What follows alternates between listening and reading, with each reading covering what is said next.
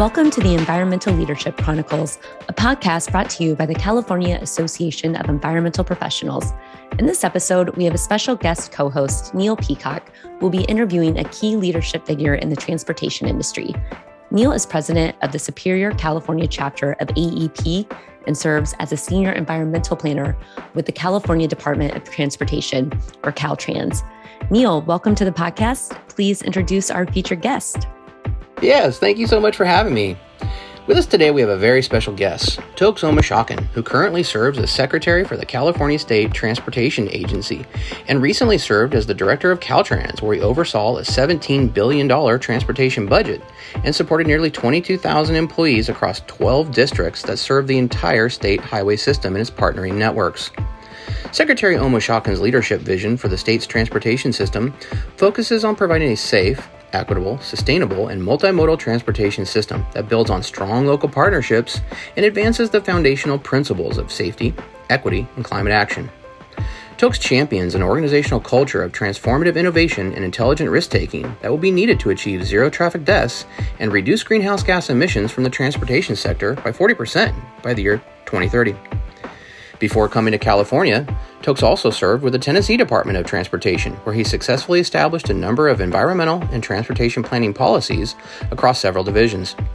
Prior to that, he served as Director of Healthy Living Initiatives for the Mayor's Office in the city of Nashville, Tennessee, where he helped establish a more balanced approach to transportation planning and roadway design. In addition to these leadership roles, Mr. Omishakin is also chair of the Council on Active Transportation for the American Association of State Highway and Transportation Officials and serves on the board of several nonprofit and academic institutions. Let's welcome Tokes. Tokes, thanks so much for joining us. You have a wide and varied background.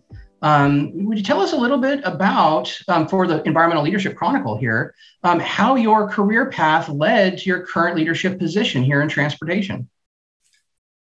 Sure thing, Neil.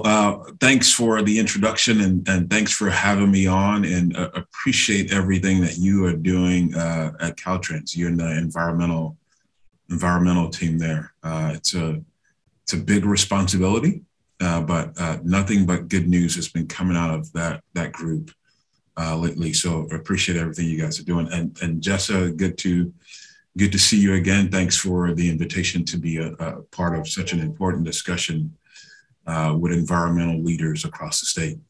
So my career, to get to your question, Neil, my career has not gone through a straight line. It's gone through different crisscrosses. I've faced several forks in the road, if you will. And I think a lot of us can attest to points and moments like that in our career where we have to make big decisions. And one of the biggest decisions for me clearly was whether or not to pursue an opportunity to come to California to head up the largest Department of Transportation in the country.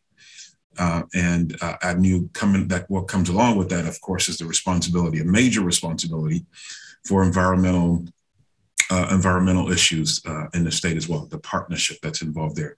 But if I could put it in a brief way for people in the environmental space or anywhere who's listening or watching, if I could put it in a brief framework for people to understand it, here's an acronym for you: PHDE. PHDE. And I'll break those four down real quick and try to explain it to people. Number one, the P is partnerships or relationships. How important that is to the progress that I've had.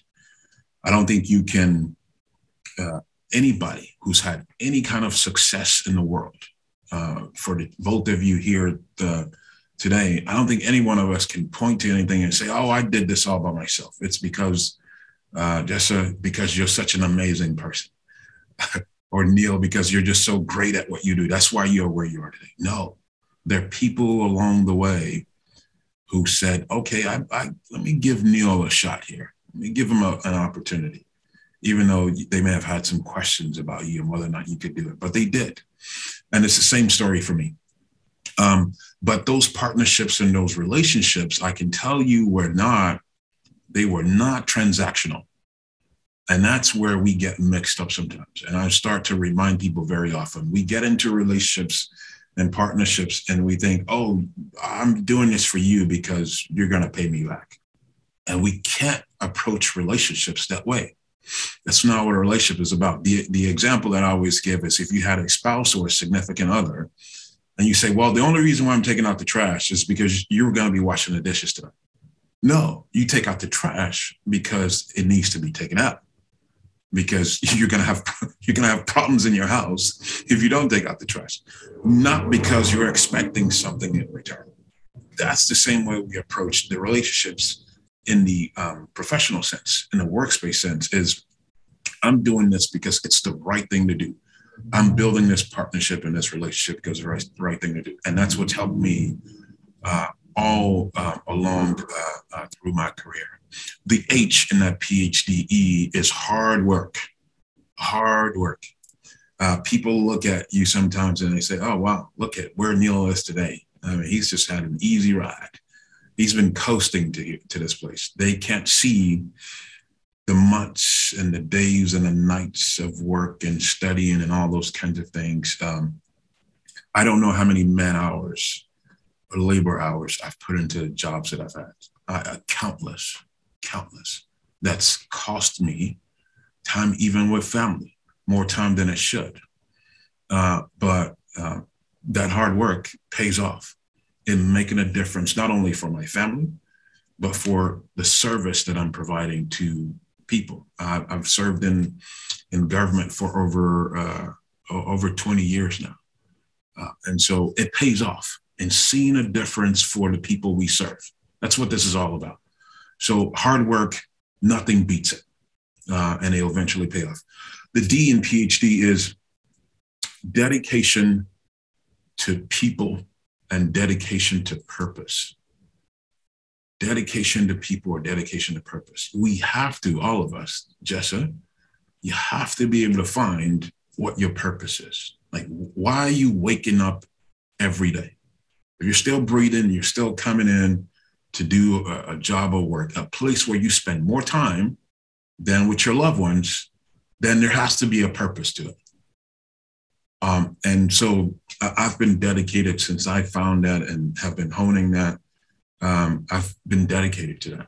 And so that's part of what's gotten me to here, dedication to that purpose of people. And finally, and last, and maybe not the least, in that PhD is education.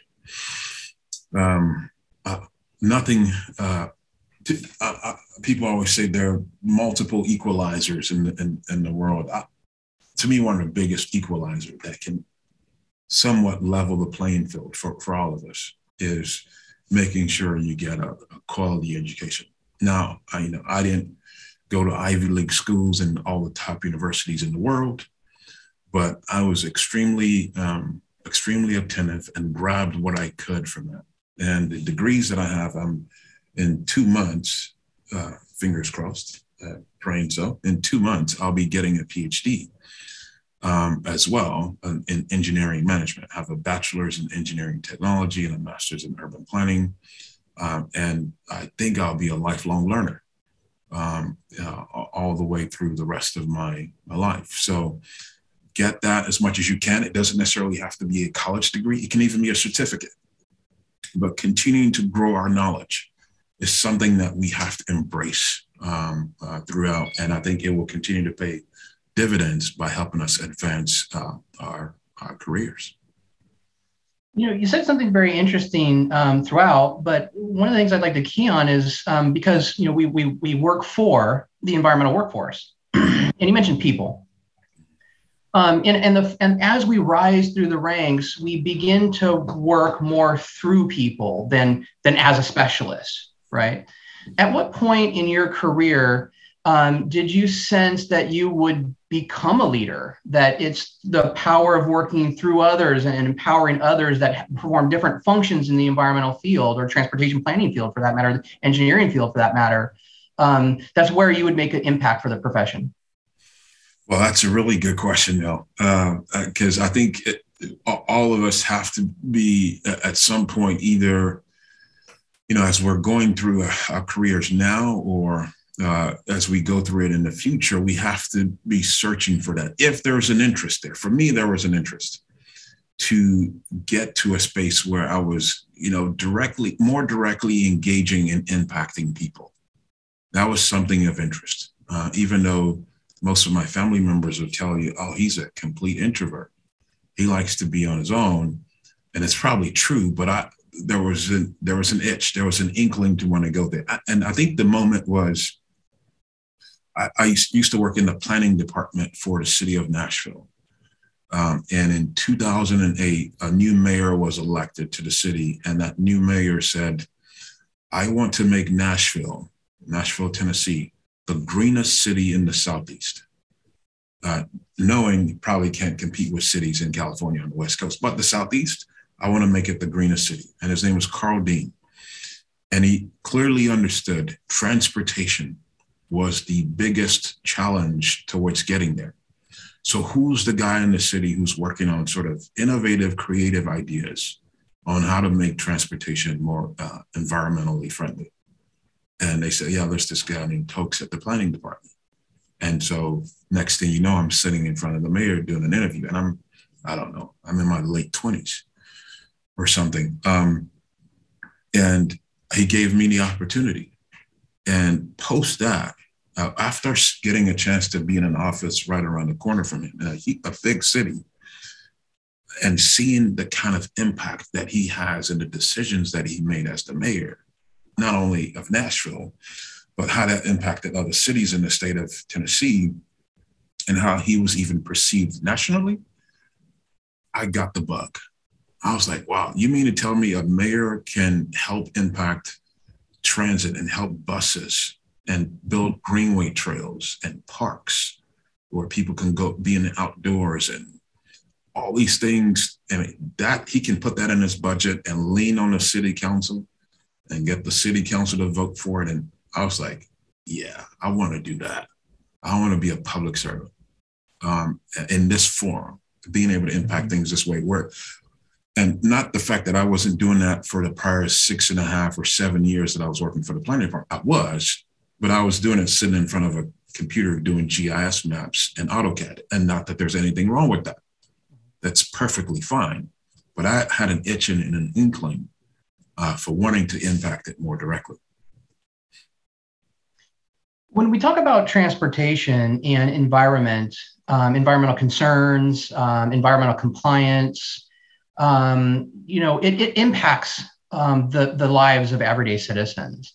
How would you explain that? To the average folks across the state, how would you explain the connection between transportation and the environment and the impact that nexus has on their life? Why they should care, so to speak?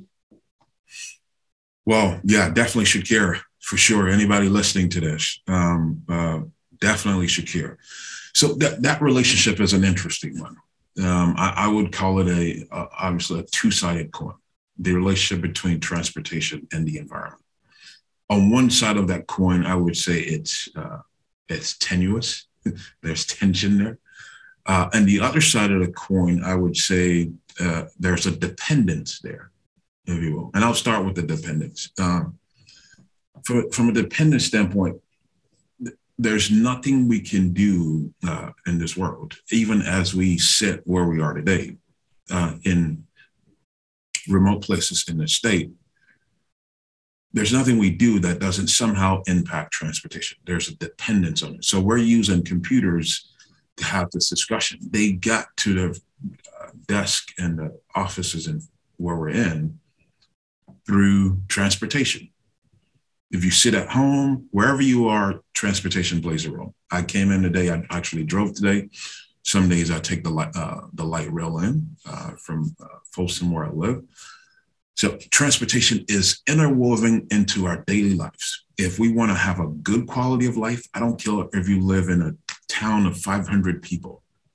You're going to need to get something through transportation in some form. Or in a big city, if you're in the Big Apple, you're in Los Angeles, you got to walk somewhere, you got to use a train. So this is the sector, absolutely, that is no doubt woven into our daily lives.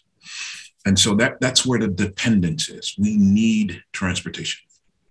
The tension in that relationship is the fact that every time we advance it, every time we do more in transportation, there's a negative, most of the times there's a negative impact to the environment, unless that transportation is solely human powered. So, you just walking somewhere, or riding a bike somewhere. But even if we're just doing that and that human power on a scooter, you need to build a road. You need to build a path. So you're impacting land, you're impacting dirt, you're making the ground that was formerly pervious, where stormwater could run through it. You're not making it non-pervious. So every advancement we make, there's always some kind of offset to the environment. So it's incumbent upon us that as we advance, that we try to make it as clean, as safe, and as equitable as possible. That's our biggest responsibility. And so it's woven into our daily lives. We need it. We're dependent on it. But there's a tension there. But as we address that tension, we need to make sure that we are making sure it's as environmentally clean as possible. That's great. I was wondering if you could expand maybe with a couple more examples of how we can design and build transportation infrastructure and services and strike that balance with quality of life and with environmental protection and preservation. Caltrans is really making some amazing strides in helping move the state's transportation investments in a new and more environmentally conscious direction. Could you share a couple more examples of those kinds of initiatives? Yeah, so the Caltrans, as I leave, this is my second week being Secretary of Transportation for the state. And again, had for 2.5 years the honor of being the 33rd director of Caltrans. We had 3 foundational principles, and you know this well, Neil. I hope you do, as a senior staffer there. But it was climate action, anything related to equity, issues around equity, and of course, safety being our biggest responsibility, making sure that the system we're building, maintaining, operating was safe. But to move to the climate action part, the responsibility we had there under several guides, if you will, was to make sure that issues around SB 743, which was a law that was passed in 2007, issues around CAPTI, which was a policy document, a policy visionary document developed by CAUSTA, the agency on our lead in July of 2021, making sure that we were doing work that supported that bigger vision for the state, that law and that policy document.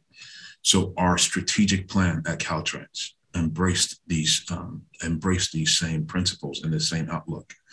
All the policy documents that we were putting together, a complete streets policy that I signed off on right before I left to guide our work. But the way to really get there, to get to the nut of your question, I was pretty macro level there. The way to get there is to really try to build out options in the transportation system. That's the way to do it. I think we're doing some incredible work as a state when it comes to the autonomous vehicle and electric vehicle or ZEV vehicle space. But to really get to our long-term goals when it comes to having a more environmentally friendly transportation system, it's going to mean that we're providing options for people and goods to be able to get about the state. That's the bottom line. Yeah. So building more opportunities for people to walk on state highways, connecting that system, making sure that it's safe as we continue to see serious injuries and fatality numbers go up, making sure that walking is safe, making sure biking and micro mobility is safe. Again, not only on neighborhood and local streets, but the state highway system as well, as big and massive as those 50,000 miles are that we're responsible for, making sure that where it's allowable, by law, not not the interstate or freeway system, but where it's allowable by law, we're building in that network, transit, buses, rail, high-speed rail as well. How do we bring those projects to fruition? And then on the freight side, again, diversifying how goods move about the state so that it's not only combustion engine 18-wheeler trucks that are moving goods about, but cleaner trucks using water, marine system, using rail to be able to get. That's how we're going to be this unbeatable state, this top-notch state. We already have the largest economy in the country, the fifth largest economy in the world, but we also want to have the cleanest, the safest, and the most equitable system in the country, and hopefully in the world, and that's how we get there. Caltrans is a large organization, and now as Secretary of CalSTA, you're over other state departments dealing with transportation. It's a pretty wide and varied world out there, and now you're basically the steward of a much larger workforce. Caltrans itself has over 22,000 people, ranging from environmental planners to design engineers and field maintenance crews and administrative support staff, and the same is true for every agency that you now oversee. So that's a pretty big responsibility. With that said, how do you take care of yourself so that you can take care of your organization and the organizations that you lead? Yeah, that's a Neil. You're hitting some you're hitting some pretty good balls. Good job on the questions. So, when I mentioned that PhDE initially, and how I believe that's what helped me get to where I am today. What I failed to mention was what's at the center of it all, or overarching of it all. And it's faith and family for me. That's sort of my center. And I think people have to find whatever their center is. I was asked a question one time. They said, if you could start a blog, what would be the name of that blog? And I said something like, it was an interview like this, and I think I said, Mind Body Spirit blog, MBS blog. And the point I'm trying to make is, we spend a lot of time, working on our mind and our body, but I mean, we've got to have a spiritual grounding as well, a center as well. And for me, finding time to meditate and to pray and to do those things, I think helps me find a little bit of balance in who I am. Because not only do I have a hectic schedule when it comes to work, it's like that in my personal life as well. When I was leaving the house this morning, my wife was reminding me that both kids have a practice tonight. So there's a soccer practice and basketball practice. Wife's a nurse practitioner. She works with a big operation here in Sacramento. So she has a tense schedule as well. Our lives, kids play music. They have very intense private schools. There's a lot going on the private front and on my public responsibilities for the state. So we're always on the go. So finding time to pray and to just kind of center myself and faith and family is what kind of helps me become a little bit more centered and grounded to be able to do this incredible work and assignment that I'm responsible for. So these are great responsibilities, and it can't be easy to fulfill a role like you do at the level that you do. Given all those different responsibilities in your personal life, your professional life, what would you share as some of the greatest responsibilities that you feel to the state and to the environmental workforce in the role that you play? Yeah, so I think, to be quite frank, before I left Caltrans, those responsibilities were beginning to get put in place. Now, it's gonna be, there's a saying that says, where you stand often depends on where you sit, if that makes any sense. And so I'm sitting in a different seat now. Mm-hmm. So where I stand, my stance on some issues may change. But if they change, it's because I'm taking a wider breadth, a wider view of the issues that we're responsible for. Now I'm responsible for 8 departments versus 1 department at Caltrans, or I should say 8 departments, boards, and commissions. That's not just departments. So so the point I'm making is that will evolve over time. My stance or position on these issues. But when I was at Caltrans, that responsibility, it really centered around 3 issues. And I've talked about them a little bit already. The climate needs for the state as it relates to the environment, equity, and safety. The biggest of those 3, if you said you wanted to put them on a scale somehow, and I hate doing that. It's like, people saying, which one's your favorite dog or your favorite child? You just hard to pick, but if one were to be a little bit over the other, it would be the safety responsibility. But I'll talk about the environmental one because, again, when you think about GHG in California, the greenhouse gas emissions in the state, it's now up to nearly 50% of the poor air that we're breathing in comes from transportation. It's everything that we are doing in the transportation space. It's half of the bad air quality in the state. If you're thinking, well, that kind of makes sense. You think about the country, it actually doesn't. California has the highest percentage when you put all the sectors together from across each state. California is 50% for transportation, is higher than any other state. It's because of our dependence in single automobile travel, not just because we have the largest population. For the United States, for example, if you're wondering, it's at 28 or 29%. That's how much GHG from transportation impacts air quality for the whole country. So we're 11 to 12 points higher than what that number is for the country. And if you wonder, if some people are wondering, because I know this gets into the whole red and blue, I'm a purple person, you're a red person, and what causes this? And if you're one of those people, just think about this for a second. In 2020, we saw the highest decrease in bad air quality in the country.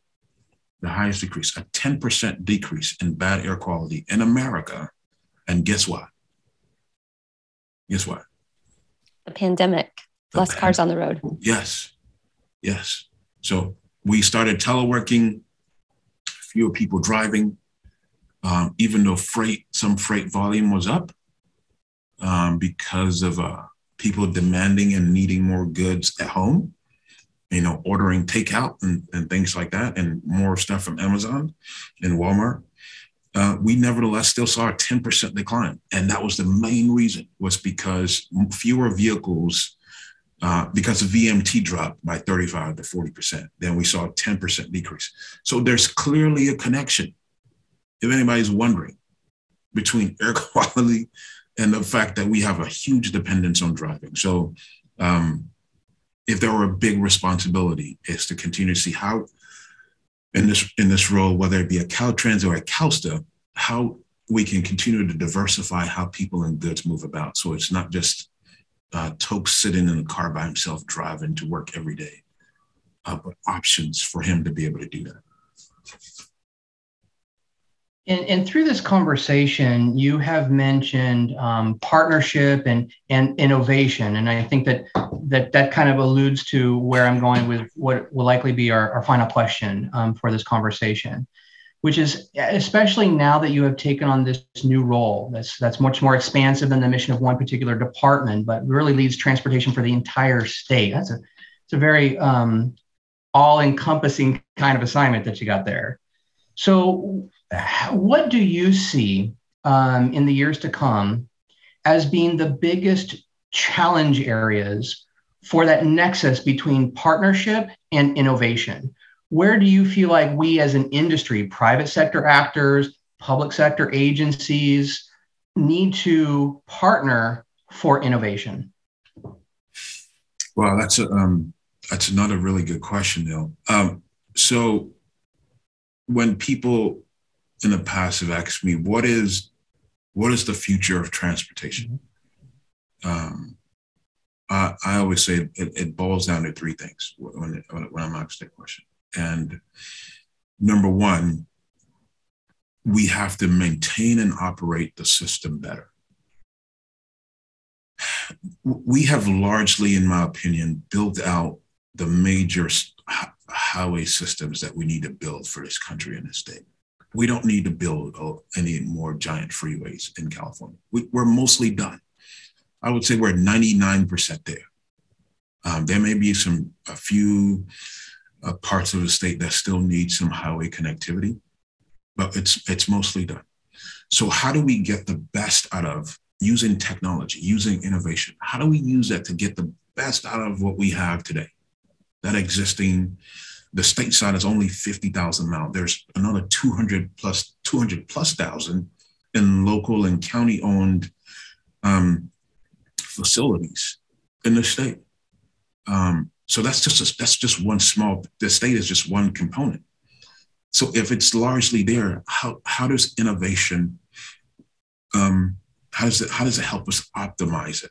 Because if you really think about it, the system we see the congestion on all the time, there are hours of the day where it's completely empty. I mean, there's nothing on it. I mean, you're talking about we go from some highways having 250,000 cars to 50. So if that's the case, how do we optimize the best? How do we get the best out of this multi-trillion-dollar investment that we've made in the state? So number one, maintain and operate the system better. That's number one in future transportation. Number two, I've already talked about this at length. I won't go there a lot but it has to be multimodal. The future of transportation has to be multimodal. Even though, the first bicycle was, hundreds of years old, the first time somebody ever used it, I think it's still going to be woven into our daily life. It needs to be. The most successful cities in the world that people love to go to in many places across the globe, one of the first things you notice when you get there is there are a ton of people walking in on bikes. I mean, it's just a given. I don't care where it is, in Europe, in Asia, in Africa, you see people walking, biking. And so how does that become even more of the norm in a state like California? It's expansive and it's built out as it is. How does that still become fully incorporated? And then the last thing, and it's kind of connected to the first point, it needs to be technologically advanced. That's the third and final. And it's kind of connected to the operate and maintain better. Speaking of environmental issues, California has sold more than 1 million electric vehicles. The governor announced it last month. Governor Newsom had a big statement on this last month, which is 40% of the entire ZEV market of America based in California. So as zero emission vehicles advance, or electric vehicles, we will see the connectivity to autonomous vehicles as well. And I think those two issues are clearly connected, and we'll see dividends environmentally from those connections between those two as well. Well, we're honored to have you, and I'm personally inspired by someone who has been a transportation planner, an environmental planner, has managed transportation engineers, run programs at the local, regional, and the state level, to be taken over the helm at CalSTA to help lead all of us, whether we're state agency employees, local agency representatives, private consulting firms, or elected officials that we work with in partnership to drive this vision of an integrated multimodal transportation system forward. We're going to go ahead and move into wrap up with our rapid five. This is just a fun little exercise that we do as a part of this podcast. What I'm going to do is I'm just going to ask you 5 quick questions, and you're going to give me 5 quick responses, and we'll do them one after the other. Ready for this? Not really, but I'll give it a shot. Well, I guess you've signed up for challenges every day at a moment's notices. So let's give this a shot. And 2 weeks into it, maybe just a little bit of practice. So thank you again so much for joining us, Tokes. It's been an honor. Okay, what is your favorite daily habit? Meditation and prayer / workout. Very good. 3 things that you would bring to a deserted island. My wife, music, and food. And you'll never be bored. Next one. What's your favorite environmental policy? The Clean Air Act. You can purify water. Air is hard to purify. It's harder to purify, I should say. Spoken like a true planner. Favorite flora or fauna, flower or plant? A palm tree. Very good. I hope you got a vacation in your near future. You deserve it. Okay, and then the last one here is finish the sentence. It would be cool if the world had endless peace. Well, I can't imagine a better place to end on. Tokes Omishakin, thank you so much for joining us. You provide an inspiration for everybody in the environmental workforce and everybody working for transportation in general. Absolutely. Thank you, Neil. Very good and thoughtful, astute questions that you asked. So thank you. And Jessica, thank you for pulling this together and organizing the both of us to be on. Thanks a lot. I really appreciate it. Yeah, thank you, Secretary. Thank you so much.